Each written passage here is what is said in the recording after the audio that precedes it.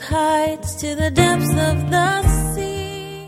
And I've always taught in the synagogues and in the temple where the Jews always meet, and in secret I have said nothing. Jesus' doctrine was always something out in the open. It wasn't something hidden. He wasn't trying to gather a movement on the sly. He is and was and is the embodiment of truth and of the truth of God. Every creature's unique in the song that it sings, all exclaiming, indescribable, uncontainable. You place the stars in the sky and you know them by name. You are amazing, God. All powerful, untamable, awestruck we fall to our knees as we humbly proclaim. Welcome, everyone, to Truth in Christ Radio, a Bible teaching radio ministry of Calvary Chapel of Rochester with senior pastor and teacher Rob Kellogg. Who was told every lightning bolt where it should go? Annas wanted to know about Jesus' disciples, perhaps because of fear or jealousy. Then he wanted to know about his doctrine, what Jesus taught that might be of concern to the religious establishment. Jesus told Annas that he didn't have a secret doctrine or teaching that could be revealed under interrogation. His teaching was open in synagogues and in the temple. Jesus could even say, "In secret, I have said nothing." Now let's join Pastor Rob's teaching already in progress. Again, this is in that upper room during that Passover meal. Simon, Simon, indeed, Satan has asked for you that he may sift you as wheat. Ooh. I would hate to hear that.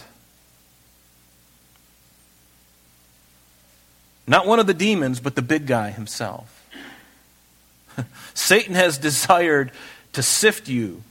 But I have prayed for you, that your faith should not fail. And when you have returned to me, strengthen your brethren. But he said to him, Lord, I am ready to go with you both to prison and to death. And he says, I tell you, Peter, the rooster shall not crow this day before you have denied me 3 times that you even knew me. Peter didn't know himself. I don't know myself. Do you know yourself? Maybe you know yourself better than I do. But I'm finding as I get older in the Lord and as I walk with Him that I'm finding that I really don't know who I really am. I really don't know who I really am until situations and things happen in my life. And then I see how I respond and I find out who I really am. Am I a coward or am I really walking in faith and trusting in Jesus? And the Lord has a way of making that known. And He often does it to me privately, and I'm really thankful for that, because then I can go back and get my face on the ground and pray for forgiveness and for strength, right?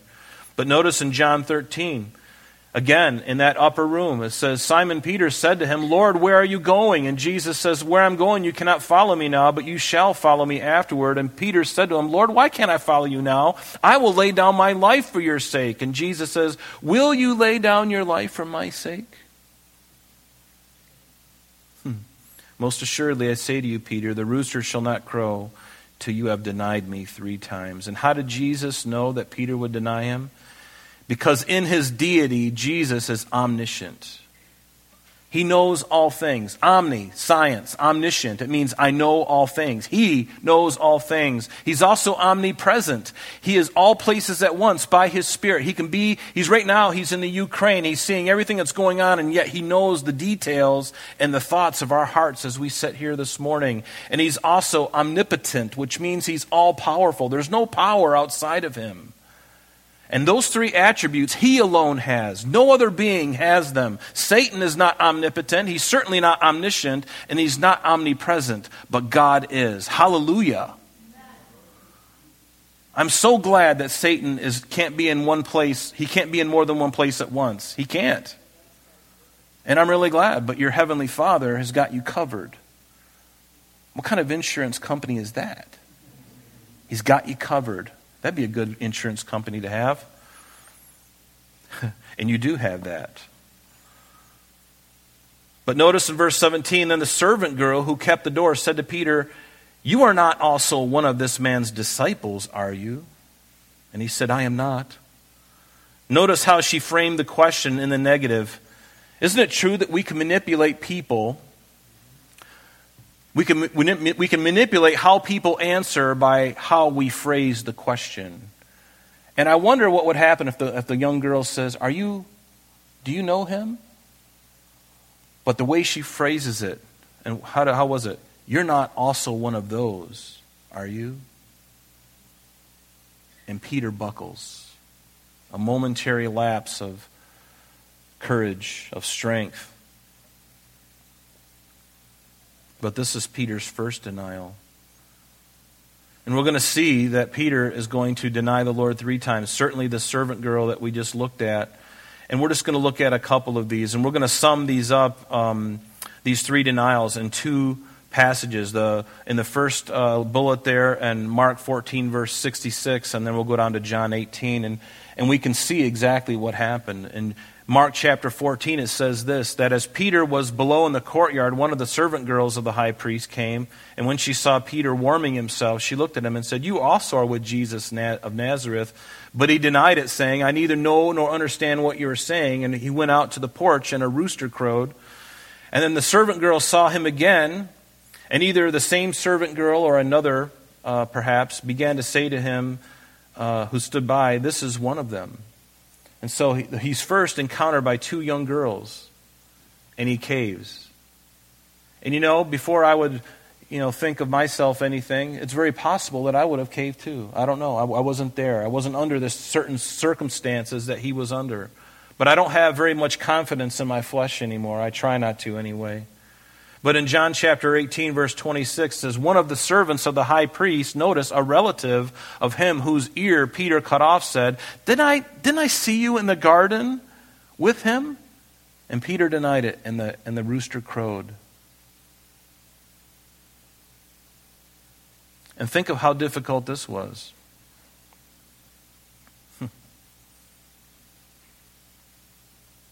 Now the servants, verse 18 back in our text, the servants and the officers who made a fire of coals stood there, for it was cold, and they warmed themselves, and Peter stood with them and warmed himself.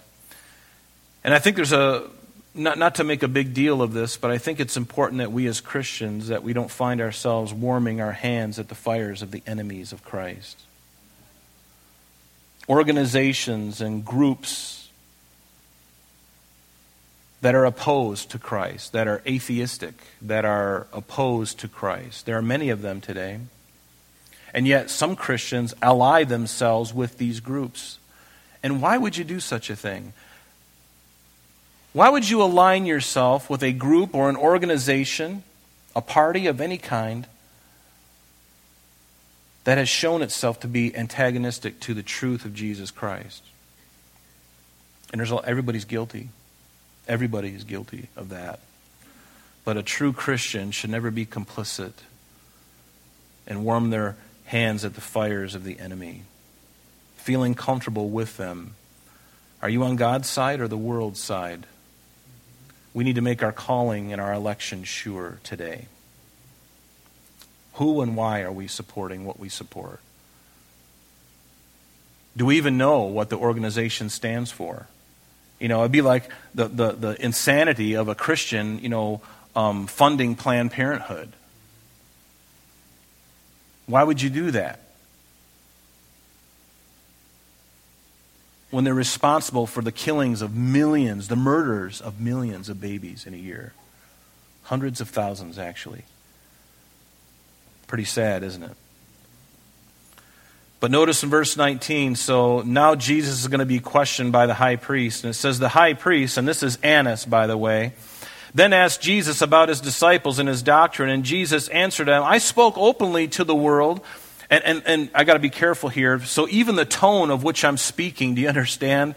I'm a little bit, feeling a little bit of intrepidation in how I say Jesus' words. I would love to hear his inflection because that could probably change things. So I got to be careful here. But notice what Jesus said to him. He says, I spoke openly to the world. And I've always taught in the synagogues and in the temple where the Jews always meet. And in secret I have said nothing. Jesus' doctrine was always something out in the open. It wasn't something hidden. He wasn't trying to gather a movement on the sly. He is and was and is the embodiment of truth and of the truth of God. And so verse 21, he says, Why do you ask me? Ask those who have heard me what I said to them. Indeed, they know what I have said.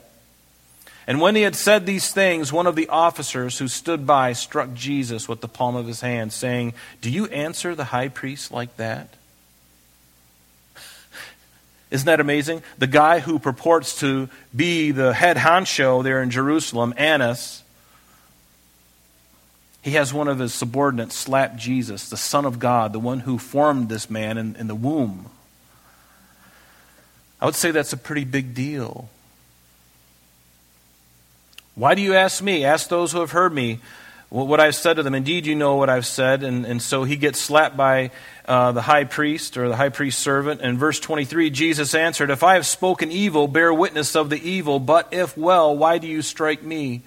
And Paul knew this very thing because we know that in Acts chapter 23, we're not going to go there, but he was actually smacked by the high priest servant as well. And Paul lost his nerve a little bit, and he says, God will strike you, you whitewashed wall. Notice Jesus didn't lose his cool, but Paul did. But then once he realized that it was the high priest that he was referring to, or that's who he was standing before, he apologized and ate the humble pie at that point. And I love that because that just shows the humanity of the Apostle Paul. Jesus, he got smacked. He got crucified. There's never a curse word that came out of his mouth. Nothing to defend his own self. Amazing thing. Amazing thing. He willingly laid down his life for us. Hallelujah. Because he loves us. Love the love of God, don't you? Be raptured by the love of God. Let it just take you. Let yourself be loved by God. Some people don't want to be loved by God. Always too far out there, indifferent and impersonal and somewhere out there. And someday maybe I'll meet him. No, he's with you. He is Emmanuel. God with us. That's what Emmanuel means. He's with you in his spirit. And hopefully he's indwelling every one of us. And it's there for the asking for anyone who does want to be indwelt. So verse 24, Annas sent him bound to Caiaphas the high priest. So now Annas is the high priest, but also Caiaphas the high priest, right? Caiaphas is really the figurehead, although Annas was really the old guard, if you will. But now he's been deposed by the Romans, and his son-in-law, Caiaphas, is now in his role, and he has a little more clout now, more than Annas does. And so notice in verse 25, Now Peter stood and warmed himself, and therefore they said to him, You are not also one of his disciples, are you? You see how the question is in the negative, and it almost begs a negative response. No, I'm not. I'm not one of his. Are you not one of his disciples? He denied it, and he said, I'm not. In verse 26, one of the servants of the high priest, a relative, notice, of those whose ear Peter cut off, said, Didn't I not see you in the garden? This final denial was probably the worst, because Peter is looking at the man who saw him in the garden earlier, and this man was a relative of Malchus, a relative of the man that Peter cut the ear off of. And so this relative is looking and going, Hey, aren't you the fool that took out the sword and cut my relative's ear off? Not me. Not me. I didn't do it. Can you imagine the pressure you would feel? Because now he's in there right now. They could arrest him now if they so chose to. So Peter then denied again, verse 27, and immediately the rooster crowed, fulfilling the prophecy of Jesus in John chapter 13:38. Most assuredly, before the rooster crows, you will deny me 3 times.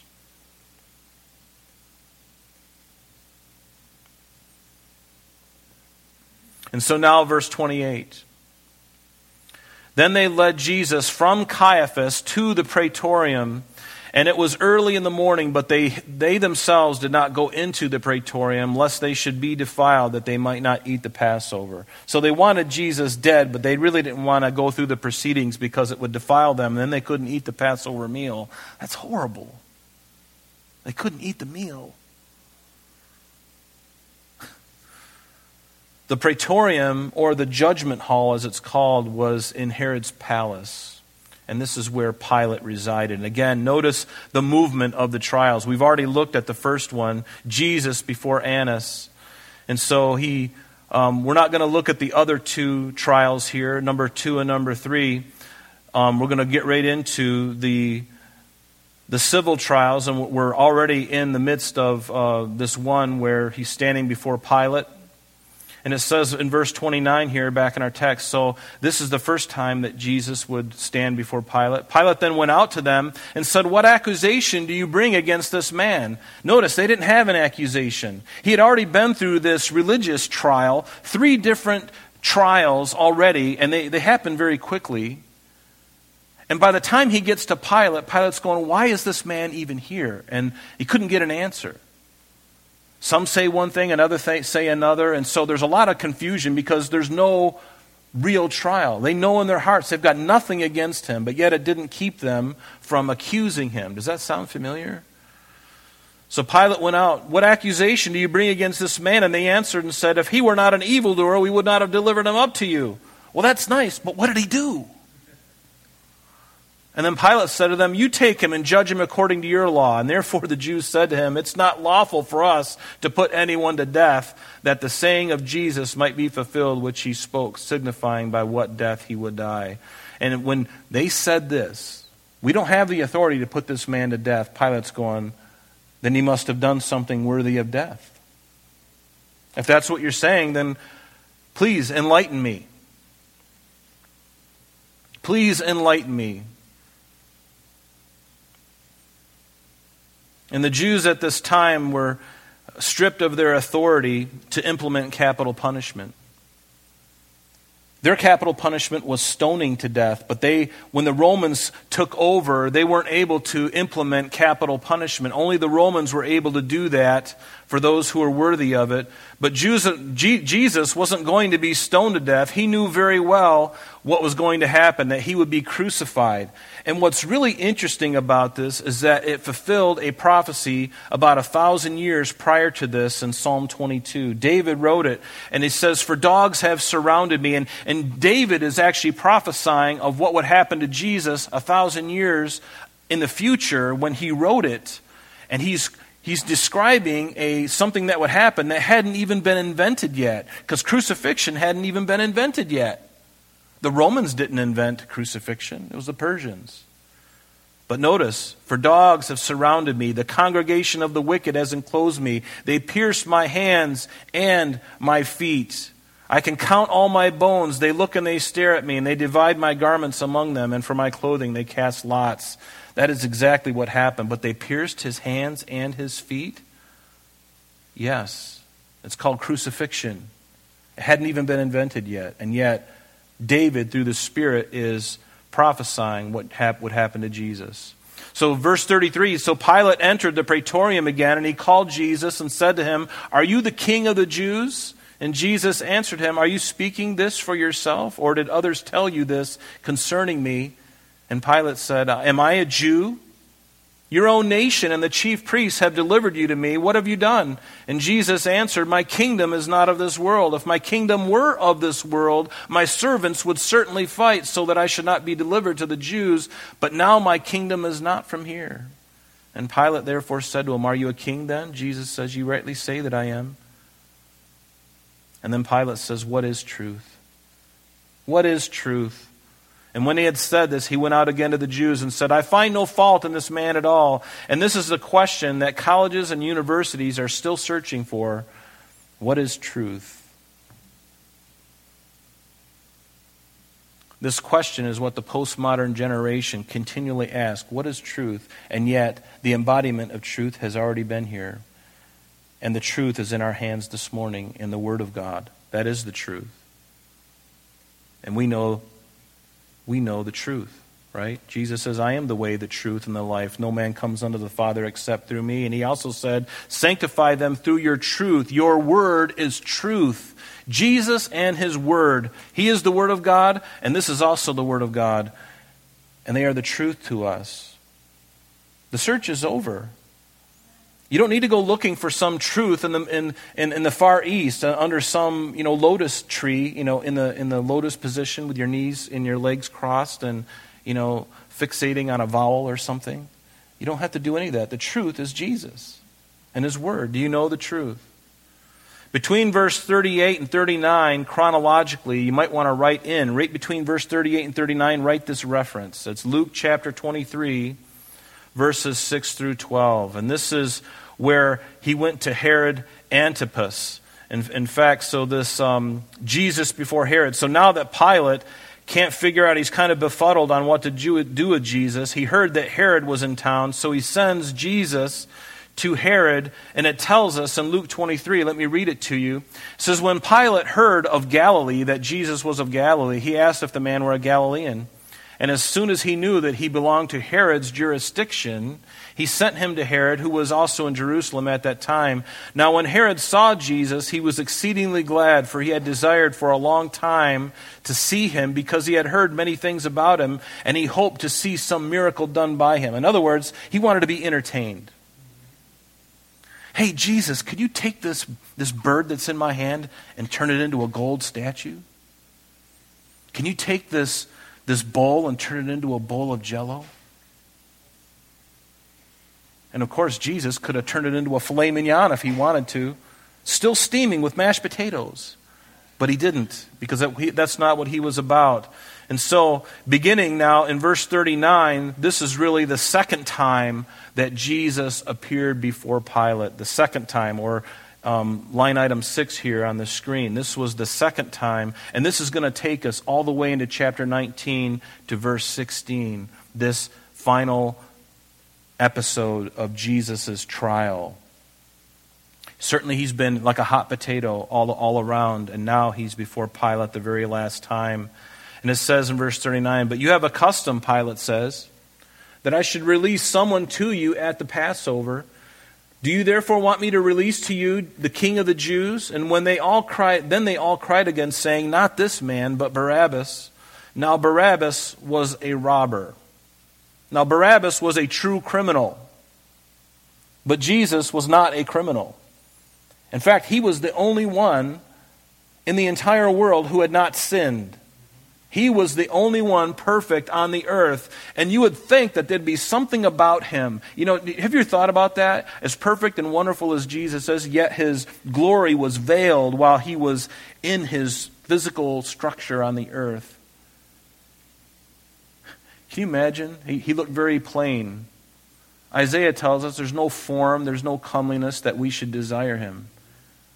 He was so plain looking that he had to be pointed out by Judas. He was so plain and ordinary. That was, he didn't have flowing blonde hair and look like, somebody. Barry Gibb. Yeah. Yes. Staying alive. That's all the time we have for today, but please join us next time as Pastor Rob continues our study in the book of John. Calvary Chapel of Rochester is located at 2503 Browncroft Boulevard, Rochester, New York, 14625. You can reach us at our church office between 9 a.m. and 4 p.m. Monday through Friday at area code 585-586-3140. If you would like to have an audio CD of today's message mailed to you in its unedited form, simply mention today's date when contacting our church office. You can also contact us via the web by logging on to www.calvaryrochester.com. There you will be able to access a number of useful things such as our location, service times, information concerning our beliefs, our ministries, contact information, and information regarding Bread of Life Academy, our new school opening in the fall of 2023. Just click the school link at the top of the page for more information. Additionally, you may also download or listen to the radio and sanctuary messages free of charge from the teaching teachings link at the top of the page. To listen to Calvary Chapel of Rochester's Sanctuary messages or Truth in Christ Radio on your mobile device, just subscribe to both through Google Play Podcast or Apple Podcast. You may also join us on Sundays and Thursdays through live streaming of our services and Bible studies. Just click on the online services link.